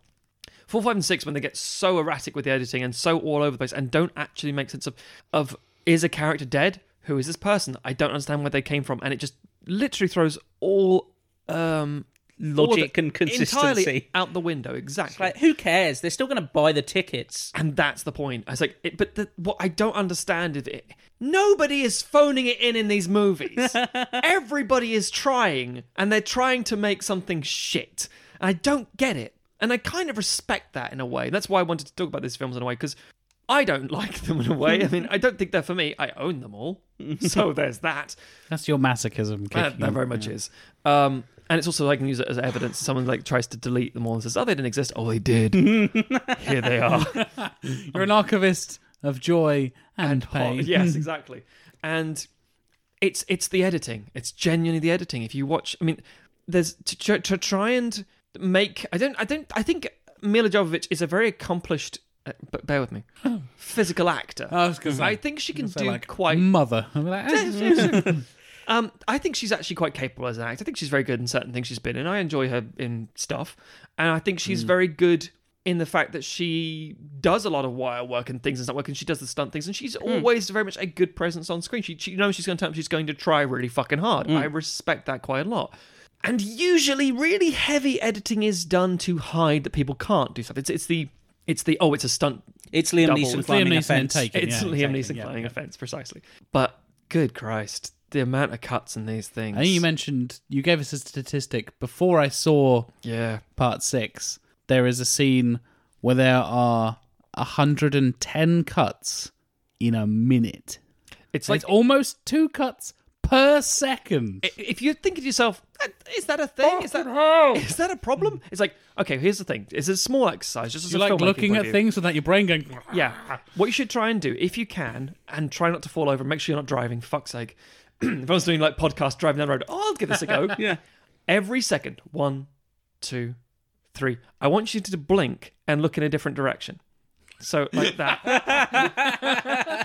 That's an excellent way of doing it. And try and get that for just 60 Especially seconds. while you're driving. Yeah, especially. And if it's 60 seconds, that's 60 cuts in a minute, obviously. And then you need to up it a little bit. Now you have a headache. Yeah. Now So do that What you need to do twice as much. is strobe your life. Yeah. And try and imagine, and if you can, put your hand up every now and again. Just like... And that's kind of what this film's editing is like. And it's like, how do you watch that for an hour and a half? Because there are a few scenes where it slows down a little, but most of the time, that's it. And it's so very painful. I mean, and that's the thing. I kind of get the concept in a way, and I've seen films that have cut more and like really go viscerally over the top and very intentionally, and very talented filmmakers doing a lot with that creatively and from an artistic point of view. We mentioned the Bourne series before. That kind of I think spawned Bourne the- Supremacy is quite an interesting bit. Yeah. It's done that close up, shaky cam, fast cut action sequence that What it looks was like then in a kind fight. of when you're in it. was then kind of bastardized by so many other people going forwards. Yes, And yes. unfortunately, I feel like this is kind of the great great grandchild of that This is the end game of that. that style. This is the end game. Yeah. Well, it's kind of like the Tom Hooper thing Oh, here we go. of Fucking hell. the tools. The guy who doesn't know how to make movies. the directing Hooper's cool. tools that you are using, if deployed for a reason, can be very effective. Sure. You know, lots of very frequent cuts if you're using it as a way of disorientating Yes, someone, yeah. or if you're doing it with very deliberate shot choices and stuff like that, could work. Just the same as Tom Hooper, like a lot of his camera choices are about kind of weirdly Space. Space and kind of creating a sense of like disturbance and paranoia amongst the viewers. Except he's doing that in the fucking King's Speech. I have a for theory no reason. that Tom Hooper doesn't know what he's doing and he's just winging it the whole time. Yeah. Maybe. And he's like, wide shot? And they're like, why, Tom? I'm like, wide shot. How about extreme close up all the time? He's got a set of But dice there's- with camera shots and lenses written on them, and he's just rolling them each time. Okay, let's do extreme close up and on the tertiary character. With there we a go. fish angle there. Oh god. There's a thing here. This is gonna. I'm gonna have to black out names here, but there's a friend of mine who is really nice guy, very charming. Except you don't always understand how he can work and how he's successful in a way, because he is so madcap and so energetic and so very fun as an individual, but also mental sometimes. So what you end up with is, we're going to a shoot today. We're going to film something. What are we going to film? We don't really know. We'll just turn up and see what happens. And it's like, why has this person ordered a wind machine? It's like, you guys ordered a wind machine? It's like, no. It's like, we need 2 more sets of lights. Oh, we've got a wind machine here. That's not helpful. And again, this reaches sort of lights, thought, but we that'd have be a wind cool. machine. I'll just tick that off. And it's like, the fuck are you doing? It's the Wheel of Fortune that's style. exactly what Tom Hooper does. Yeah. Maybe. Yeah. He just spins a wheel and is like, how should we film cats? How do we make every set look like a stage for some reason, and then it's literally shot for shot, dance for dance, a remake of the musical on screen, but with terrible CGI. Let me press my 3 random word generator, and I'm coming up with digital fur technology. Okay. I thought you were going to go for like digital cat nipples. I love that digital fur technology is in the same way that apparently George Harrison wrote While My Guitar Gently Weeps based on him flicking through a dictionary and just putting his finger on a page and going, oh, I want to be inspired by the universe. It's like, okay, you've just done a film. Les Miserables done really well. King's Speech did great for you. John Adams is still a fantastic TV miniseries. What do you do next? And he goes, digital fur technology. I don't know, but it's going to have this in it. And now I have to sort of backward momentum that. So, obviously, these films are very strange to us. Usually we're dealing with films that are very bad, but that equally people don't come to. They fall apart. I mean, yes, okay, they're like Pirates of the Caribbean 2, very, very successful, keeps the franchise going for a long time. And then other ones where it's like, this is terrible. I mean, obviously, yeah, we've fucking covered Despicable Me 3, so, you know. But these ones are extremely low budget, extremely high profit, and hopefully done. On paper, they're fantastic. If I told you guys, right, there's a film franchise of 6 films, I'm like, oh, cool. That's so got enough to churn through. They've stopped, but they're done. It's the same actor from start to end. Oh, cool. That's same lead character, one narrative. I was about to say that, and I realised I couldn't say that. It's her life, sort of. It's narrative. It works, and it's the definition, arguably, of a strong, physically female lead. It's her story. She talks to other female characters about things that aren't passed the Bechdel test multiple times. Yeah. And I was like, oh, cool. They're massively profitable. They're in on paper at least the most successful video game adaptation franchise ever, it seems. And they're readily available because they're quite cheap. It's like, oh, that's cool. So what else has it got? Oh, it's got a lot of action in it. Tons of action, in fact. Tons of action. And lots of really intense corporate espionage and recurring characters and twists and jump scares. Like, oh, what's the makeup like? Makeup's pretty good, actually. Makeup's not too bad. This is my few points that I will give in their favour, having only seen the first two. Sure. I like the runtime never exceeds 110 minutes across the series. Yep, that's very true. No fucking 3-hour fucking Irishman stuff down here. Yeah. And also the makeup for the Nemesis creature in the second one. I was like, I'm pleased that you're doing this physically, and it's not a CGI abomination, which it could well have been. Some of those later. I say, having only seen the first two, I'm sure it goes. And it does, and then you say, oh, okay, what about this? You said it's a video game adaptation. Is it just like a straight thing? Oh, no, they've got Jill Valentine, Claire Redfield, they've got all the big bad monster with the fucking huge machete from the fifth game, and they've got the Nemesis. Axe head or whatever, the cleaver, whatever the fuck some shit like that. It's like, so all recognisable stuff. Executioner, that's it, yes, yeah. That's like, it's all the stuff's in there. Cool. Now go watch it. Tell me what you think. Because again, on paper, it sounds great. Just really fucking not. This is a lot of clones. There's one thing I don't like in my movies or stories. It's clones. Yeah. Too many clones. Too many clones. So I fucking hate clones. Spider-Man clones. Spoilers. Palpatine clones. Oh yeah. I've had enough of these fucking clones. Attacks thereof. Especially those ones. So, let's go back to our own format. Let's go back to the thing we're good at. Fixing shit. Oh, okay. We've all said how we would like to jump in here and say, right, well, Resident Evil now is done. He's doing... him and Anderson and Jovovich are doing Monster Hunter now. Good luck. And...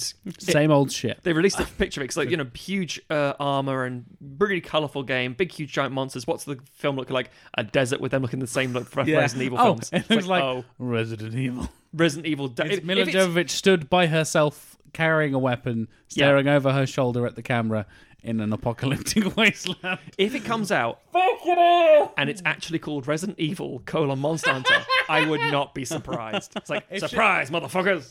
Imagine if the final line is, "My name is Alice." Motherfucker! And I'm a monster hunter. Don't you dare! So, yeah, we've tried to fix this ourselves in our own way, shape, or form, because it's going to get rebooted. Almost guaranteed. So we're going to do some stuff with it, and we've all come up with things that are kind of the same, kind of not. Because our thing is basically go back to the fucking video game. Correct, yes. So my thing would be go back to the first game. The first game, Resident Evil, is about a mansion. Cops turn up at the mansion. Just like the film? Oh, no, wait. We're already different from the film. Already different. There you go. And they get separated and they go around, look for clues, and they get down to the basement and they find out there's a whole lab there and they're creating zombies and it's all gone to shit. Simple as that. Very easy. So my thing would take parts of it. I wouldn't do a whole direct adaptation. I would take the core elements of what I think are interesting. I would like to do a stripped down Jill Valentine story. So don't go about Chris Redfield. Fuck, that's fine. Just Jill Valentine. She's the head of a police task force. What about Alice? Who the fuck is Alice? Yeah. My name is Alice. She's the head of a police task force who's sent into a private estate where her team are picked off, and she, uncovers genetic experiments, and a superior officer is on the payroll. So it's basically it's effectively Aliens. You get the story revealed to you as you go through. Something's wrong. Aliens without Ripley, put it that way. So if they didn't have the specialist going in, they just went into LV-426 and go, what the fuck happened here? And you then rather than aliens, zombies are everywhere. And oh my god, it's terrible. We're out of our depth, etc. The director I would like to go for is Leigh Whannell. I'm not entirely sure I'm pronouncing that correctly, but I don't think I've ever seen an interview where he's actually said I've never his heard name. it said out loud, I'm afraid. Yeah, he's a screenwriter, but he's recently started directing, and he started with Insidious Chapter 3, which is fine. He then did Upgrade. Upgrade is fucking great. Upgrade's great. That's the Venom film that we needed and Exactly. didn't get, but did. And recently, which if you are Patreon people, you've heard it already in our What We Watched recently, he did The Invisible Man, which is out at cinemas at the minute. I fucking love that film. It was really goddamn good. I was amazed. I remember you messaging Yeah. us and saying that. I was like, really? Yeah. I wasn't expecting anything from The Invisible Man. No, and I think it's Invisible Man's one of my favourite Universal Monsters sort of characters to go with. I find that's very interesting because it does uncover the darkest things, and they twisted it around so perfectly in terms of like the focus of the narrative, etc. But that's for another thing. So him, I think he's very good, especially in closed spaces and going with that sort of tension and the general unease. I think he'd be very interesting. Cast again, taking from the same thing. I'd like Elizabeth Moss as Valentine. Yeah. That'd piss off a lot of people. Yeah. Because they want someone either from the first game who's in a fucking beret, or they want someone from the third game who's in a fucking miniskirt with short dark hair. And it's like, it doesn't necessarily matter, because if you go down that line, you end up with what we've had in the previous Resident Evil films. Ugh. Just have a fucking character who is believable as the head of a fucking cop. Have a fucking Jodie Foster-esque Clarice Starling kind of person. Agreed. Exactly. As soon as you said Elizabeth Moss, like, I was thinking like Handmaid's Tale, Top of the Lake, all that kind of stuff. Like, yep, totally makes sense. I think she's really commanding. I think she could do something really, really she's interesting. fantastic. So, additionally, I think she does need a Barry Burton. I think you need a sort of relatable... You need a Jill sandwich. Everyone needs a Jill sandwich. Yes, I think Barry Burton's a good character because you need someone who a confidant, basically. And the team would be made of multiple people, like, I don't know, the first Resident Evil film. But Yahya Abdul-Mateen II, who people will neither know as Black Manta from Aquaman, or they'll know as Dr. Manhattan from Watchmen, or they'll know as possibly the Candyman from the new Candyman film. Really capable guy. I like him a lot. I think he's really charming. I think he's really cool. And also, Barry Burton's supposed to be this big, burly, friendly dude who's just, I hate to say this because it sounds like I'm putting a thing that isn't in there, but usually in films like this, it's like, oh, it's a big guy. It's like, oh, yeah, is he trying to get in her pants? It's like, no, they're just friends, you fucking idiot. And I think, this guy, he's great for that kind of role as a really good supporting character. Wesker. I want to bring Wesker in. I want it to be the Wesker is just Wesker, an evil fucker on the payroll. And it's a twist, effectively, but not for any Resident Evil fan or somebody who's seen these fucking films, that he's part of the task force and he's heading up, but he's actually completely on the whole thing and etc. I would like, of all people, John Cho. Oh, interesting choice. I think he's a fantastic actor. I think he's really, really interesting. I mean, considering his sort of origins were a very, very, very small role in American Pie, and then going on to do other stoner comedy stuff, and then like, oh no, he's a really fucking capable actor. John Cho's great. He's brilliant. I'm really looking forward to him in this potential Cowboy Bebop film. Yeah, definitely. Really cute. Searching, he's fantastic in. I love him as Sulu in Star Trek. He's great. Absolutely. He's just a really cool fucking guy. I think my only hesitation would be I'd be worried that he's so Too nice. Yeah, he's so nice and charismatic and charming, but not in a at all sleazy way. That he's. That's how they lure you in. Tim. Yeah, like that's how they lure you in. Like he would John be. Cho's not going to be the bad guy. Yeah, he'd be such an affable, like, and everybody's like, oh, he's Wesker. He's got to be the bad guy. He can't be the bad guy. He's John Cho. He can't be the bad guy. We know Wesker's the bad guy, though. Like, yeah, this is the thing. I think this is a different Wesker. Maybe John Cho he's a good guy. I've seen Stern Cho in films, and he's that's his brother-in-law. Yeah, when he's stern and when he's really sort of like going serious stuff, he's genuinely could be. There's a hint of like the kind of thing you want to say as an arrogant, when we do our casting and as a director, as a writer, you think, no, seriously, bear with me. I haven't seen it, but I've seen glimpses of it. I think it's there. I think we can get this out there. I think it'd be amazing. Not always accurate, can't guarantee, but I think that would be how I would go with it. And yeah, it'd just be literally a very contained, simple, stripped down film, very scary. A lot of interesting visuals with makeup and stuff, bring in some Savini-esque motherfuckers and have some really sort of cool elements to it. And I would like to set it up that it goes out into, it spills out into the street and then it goes into affects the city and does follow the sort of Resident Evil 2 story effectively in a manner just of speaking. Better. Just much better, much better. That's what I would like to do. Like it's like you say, on paper it makes sense. Like the progression of at least the first film to the second film does make sense. It's like, oh, okay, yeah, the first film is this kind of contained one, and then the second film, it's out into the city, and they have to deal with a wider, like, scale thing. Which, from a game point of view, is also the genius thing. Is like, yeah, because the game engine can handle those things. Yeah. So my approach was very similar to yours. You know, I think we were all going back to the games for inspiration, even though I haven't played the games. I know enough about them. I think mine's a little bit pulpier than yours. Oh, okay. I think, because I would like one of the things. Again, this is me going off of kind of reputation alone. Is I know that the Resident Evil, as much as it's known for zombies, it's also known for fucking frustrating puzzles. That's very true. How do you open this door? It's got a helmet on the key, the lock. Find the helmet key to fit into the lock, and to do that, you've got to line up all these symbols in the thing with the lion, and then one of them's been cracked in half, so it's half a fish. Is the other half of the fish the same as the fish that's in the pot, in the fish over there? Who knows? I love the idea that in a crazy mansion it makes sense. In the second one, it's a police station. In Resident Evil 2, it's like, and okay, get the lighter and burn the painting, and then behind the painting is like Ruby. It's a police station. What the fuck are you talking about? It used to be a museum. And you didn't clear out all the shit. There's just like ancient statues. To open the weapons locker. Also a gun. Yeah, it's literally that, Tim. It is literally that. You find a disc from something that is encased in the bottom of a lion statue, and then you go into the weapons locker. You're like, what the fuck are you doing? It's mental. How did this function as a police station ever?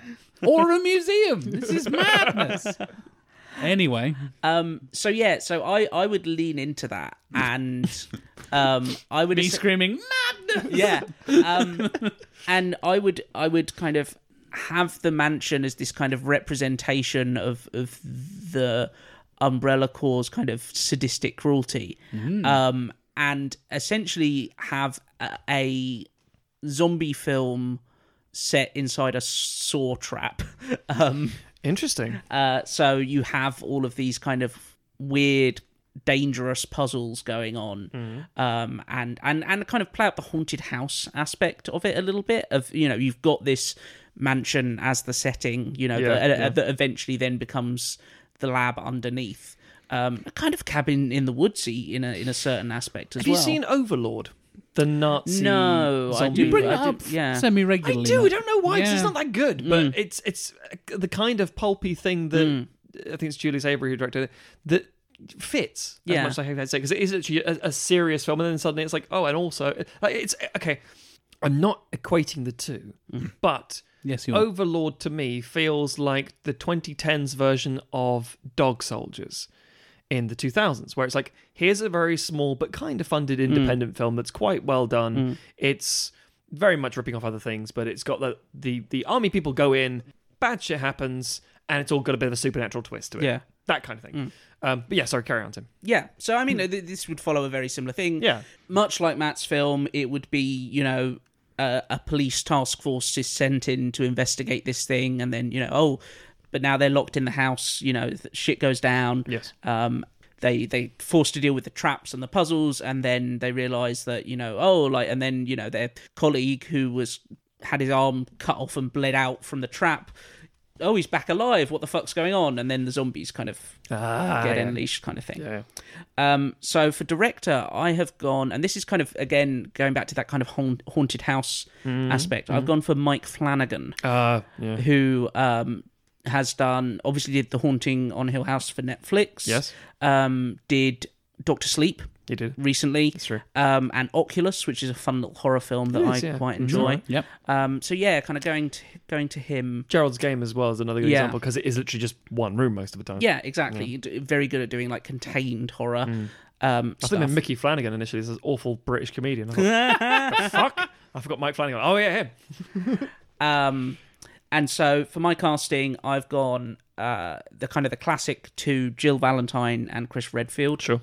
I've gone Journey Smollett-Bell, who was great, terrific recently in Birds of Prey. Yeah. I think she'd just make a very like capable, badass Jill Valentine. Yeah. And Lewis Tan for Chris Redfield. Oh, I predominantly know him from like Iron Fist and stuff like that. Yeah. He's fucking great. He's so great. It should have been Iron Fist. He should have been Iron Fist. That's a conversation. Yeah. I forget what he's doing something at the moment that's. I think he's doing the Mortal Kombat film. I want to say he is. Yeah. And I'm looking forward to that. That should be good. I want that to be good so badly. So does Mike Salvia. I know. Yeah. And then I also have a Wesker, who I picture either you put him on the team and he's there as kind of observing, and perhaps like secretly kind of manipulating people into traps and situations where they're going to get hurt. Burke and Aliens? Yeah, kind of. Or you have him, he's behind the scenes and he's just kind of this figure who perhaps they get to at the end and is like, this has been kind of like, we just wanted to kind of fuck you up and see what we could do kind of thing. Yes. And I've gone with Travis Fimmel. Yes. Predominantly known for the Vikings series. And Warcraft. Yes. Who I just think, when I think of, like, and obviously, you know, we constantly kind of ignore race and stuff for casting, yes. but I always think of Wesker as just being extremely Teutonic. He is very white, blonde dude. Yeah. Sunglasses at night and fixing his fucking Guile from Street Fighter hair. And it's like, the fuck is this idiot? Yeah. How is he in charge of this unit? And also, but like, and equally, like Travis Fimmel, like you just always see him and he's so like hairy and bearded, obviously because he was in fucking Vikings and stuff like that. And I quite like the idea of like shaving him down and making him look really slick, and people just being like, "Ooh, that's a new look for you." He has very striking eyes and shit. And I think ultimately, he looks like. This is more me thinking of Ragnar Lothbrok here, but he does look a little bit like he could be unhinged, which is why he didn't really work in Warcraft, because he doesn't look like he was going to turn on everyone every now and again. And I could see him from Wesker. It's like that sort of, as you say, off to the side, quiet whispering. Ragnar is almost like, "Oh yes, hello. You didn't know I was coming for you. How very strange." And it's like, the fuck is this? I'm going to kill you. But why did you come to my house? And it's like, what is this? So I can imagine Wesker being, again, a slightly quieter, more distant, but I think he's an interesting choice, that one. Yeah. And then also, when he's fucking fluff, when you get superpowered Wesker kicking ass, he'd be good. I like it. That's me. I'm going for something completely different. Whoa. Resident Evil 5? Jack, don't do it. Specifically Resident Evil 6, actually. It's my favourite. Oh, no! The one everyone loves, with 15 different converging storylines and 2 different playable characters. And if you don't play it in co-op, it doesn't make any sense. Yeah. I tried playing co-op. It didn't help. It still didn't help. I'm not going for Resident Evil 6. I'm going for Resident Evil 7. Yeah, it's Biohazard, as it is also known, which is the name of the first one. Japanese call it Biohazard. Let's not get into that. The reason I'm going for this one is it's the last great Resident Evil game in the original lineup before the remakes and all that kind of stuff. And it is genuinely fucking fantastic. And it came out of nowhere, because I think a lot of people had, like, 5 and 6 had happened. Yes. And they somehow still sell numbers. But everybody hated it. Everybody hates 5 and 6. Yeah. They're just they turned the survival horror franchise into action bullshit. And 7, as I mentioned earlier on, brings it back into the survival horror type thing. It's still got the Resident Evil, there's a secret lab and a virus and a blah blah blah blah. Yeah. But from when I first started playing it and when you first kind of learn about it, it's way more about this fucked up cannibalistic family in an abandoned house that have lured this guy in by kidnapping his wife, and it's way more like Get Out or something like Speaking that. Speaking of Cabin in the Woods, that's like the Buckners.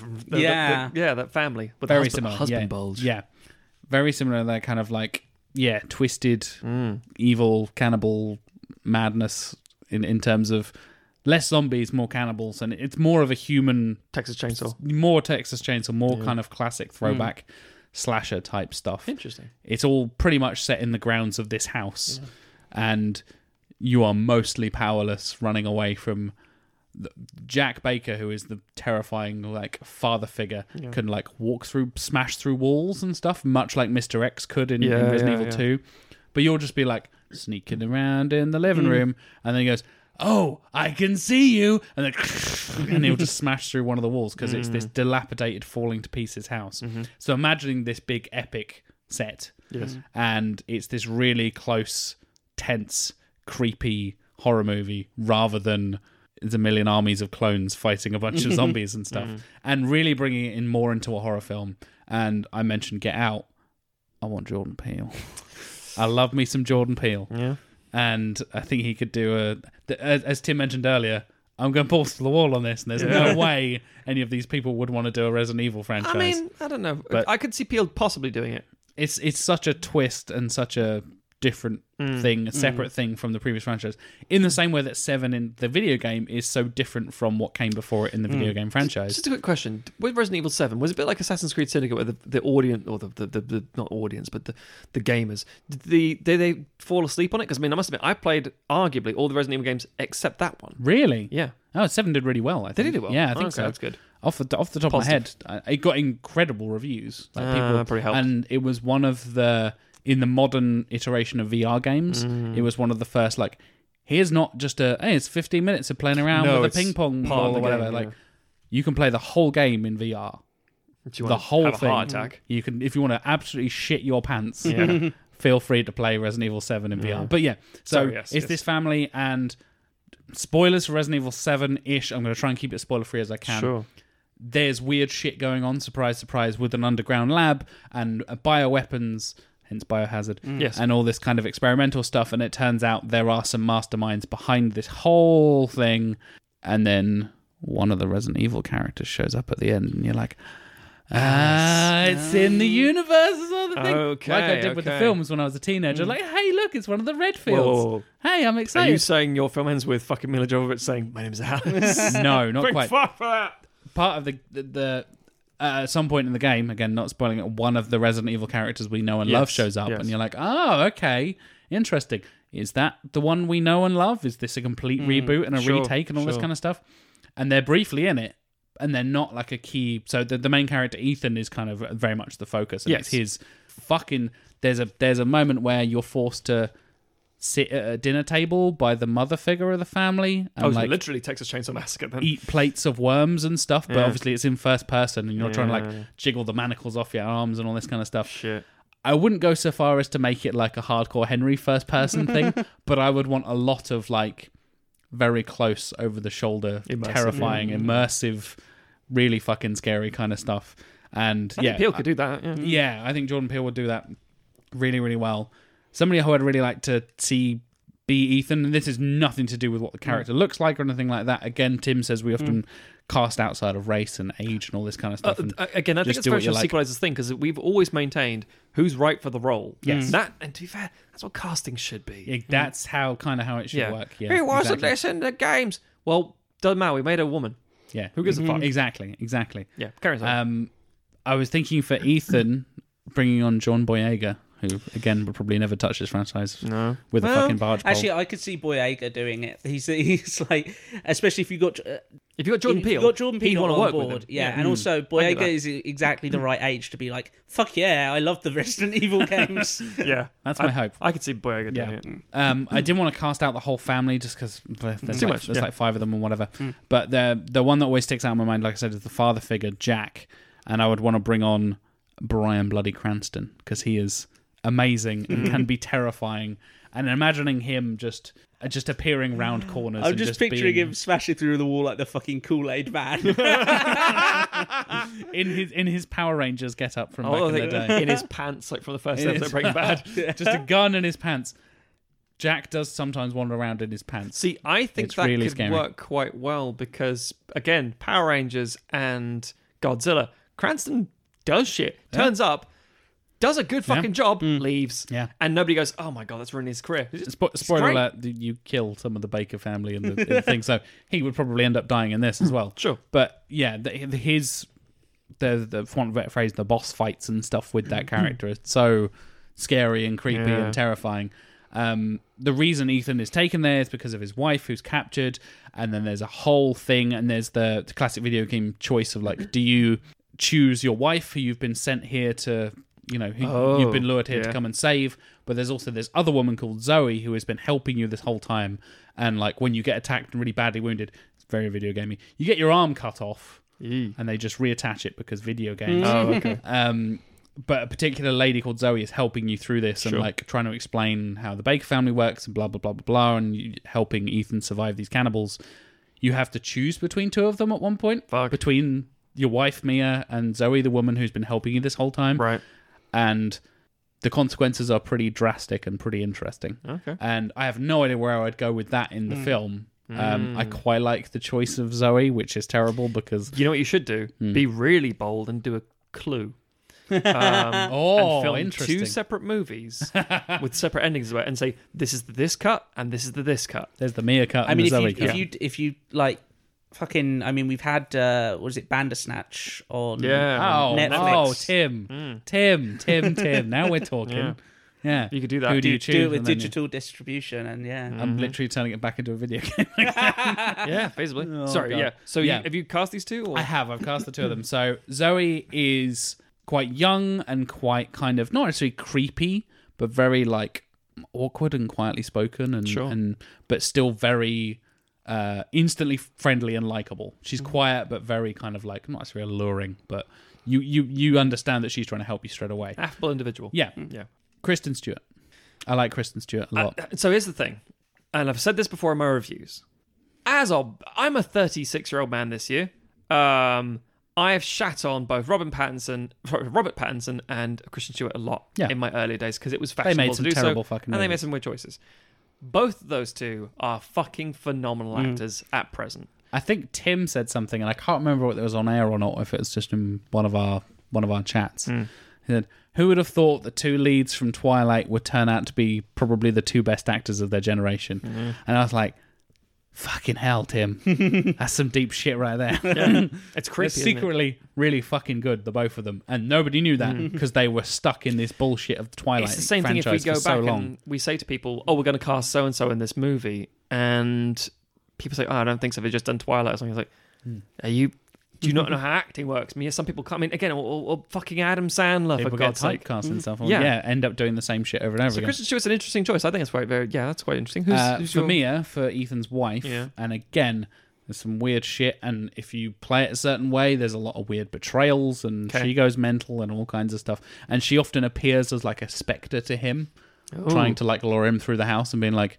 "Don't forget to check the chest of drawers." The fuck? Oh, there's a key in the chest of drawers. Okay. How did he know that? If she's a ghost that he's seeing, is she dead? I don't know. I'd like to cast Emily Blunt because I think Emily Blunt is fantastic. That's good, yeah. And she would play again the alluring and interesting, but also creepy as fuck. I think she'd do that really well.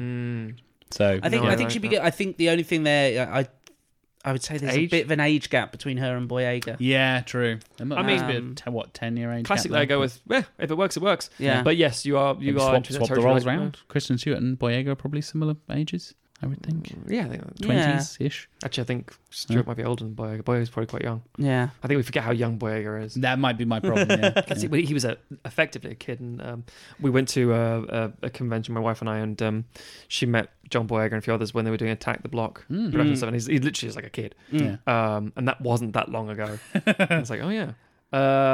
But yeah, no, I still like the casting idea. I think it's a very solid one. I think that's a really interesting premise. Yeah.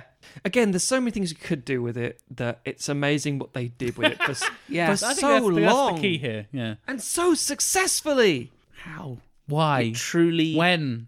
What? boggles the mind. It does. The parallel, in a weird way, is Underworld, which is the same thing. Kind of, yeah. Yeah. How many underworlds are there? Too many. is the 5 or answer. 6. Yeah, too many. 176. But they're not nearly as successful fiscally. But there's nothing arguably different about them, except maybe vampires and werewolves rather than zombies. Yeah. I don't get That's all the same shit. It's Isn't so weird. Anyway, if you are a Resident Evil defender, it? Oh dear. tell us what we're not, what Getting. we've failed to grasp, and we'll tell you why you're wrong. I feel accept the sentence to be broken up and like disjointed and confused. Like, oh, because you see the world differently from us because you have an edited life that's sort of sporadic and yeah. It is a weird thing. But if you do have an actual, and I don't mean like it's great. Why? I like it. Like no, if you're like, oh, is there a nuance we're missing here? Yeah, let us know. So yes, if you have any kind of explanation as to how these films happened, what they were trying to do, or Paul W.S. Anderson's career, let us know. You're not wrong. Be prepared for us to say you have Stockholm syndrome and it's not real. As always, you can contact us on social media at Sequelizers on Twitter and on Instagram, facebook.com/Sequelizers, and of course Sequelizers on Patreon if you want to give us some money to keep doing what we're doing and access things like... Forcing us to watch terrible films like this. Get things like ad-free episodes, early access to episodes, bonus content, all kinds of extra things at various different levels. We'd love if you can support, and if not, we just appreciate you listening. Yep. And this is the end of the inter-season content, and next time we'll be back with season 6, and we're doing something a little bit special. Oh, it's time to break out something new. We're switching the game up. Finally. Every episode is Resident Evil. Because for season 6... we're not the sequelizers. We're the prequelizers. Oh! Yes, finally. It's time to fix the bad prequels, ladies and gentlemen. It's time to go back in time. Yeah. Gotta go back in time. Just to reiterate, because some people might be very confused, a prequel is a film that comes after a film, but set before a film. Also, we'll only be doing this for season 6, then back to usual sequelizing stuff because we're not permanently the prequel. No, yeah, we're not changing the series name. We're not changing the podcast feed or anything. Yeah. It's just that season 6 we'll be tackling prequel films, and you'll see a lovely new little logo designed by Mr. John Scarrett. And for the next season, we will be the prequelizers. Yes.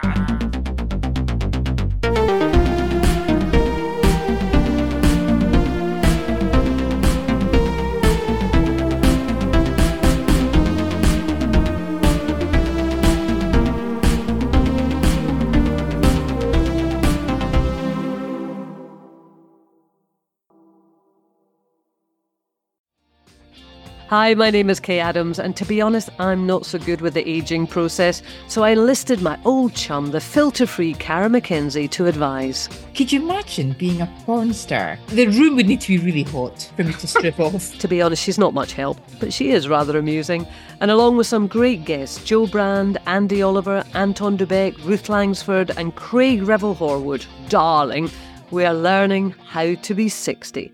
Listen wherever you get your podcasts.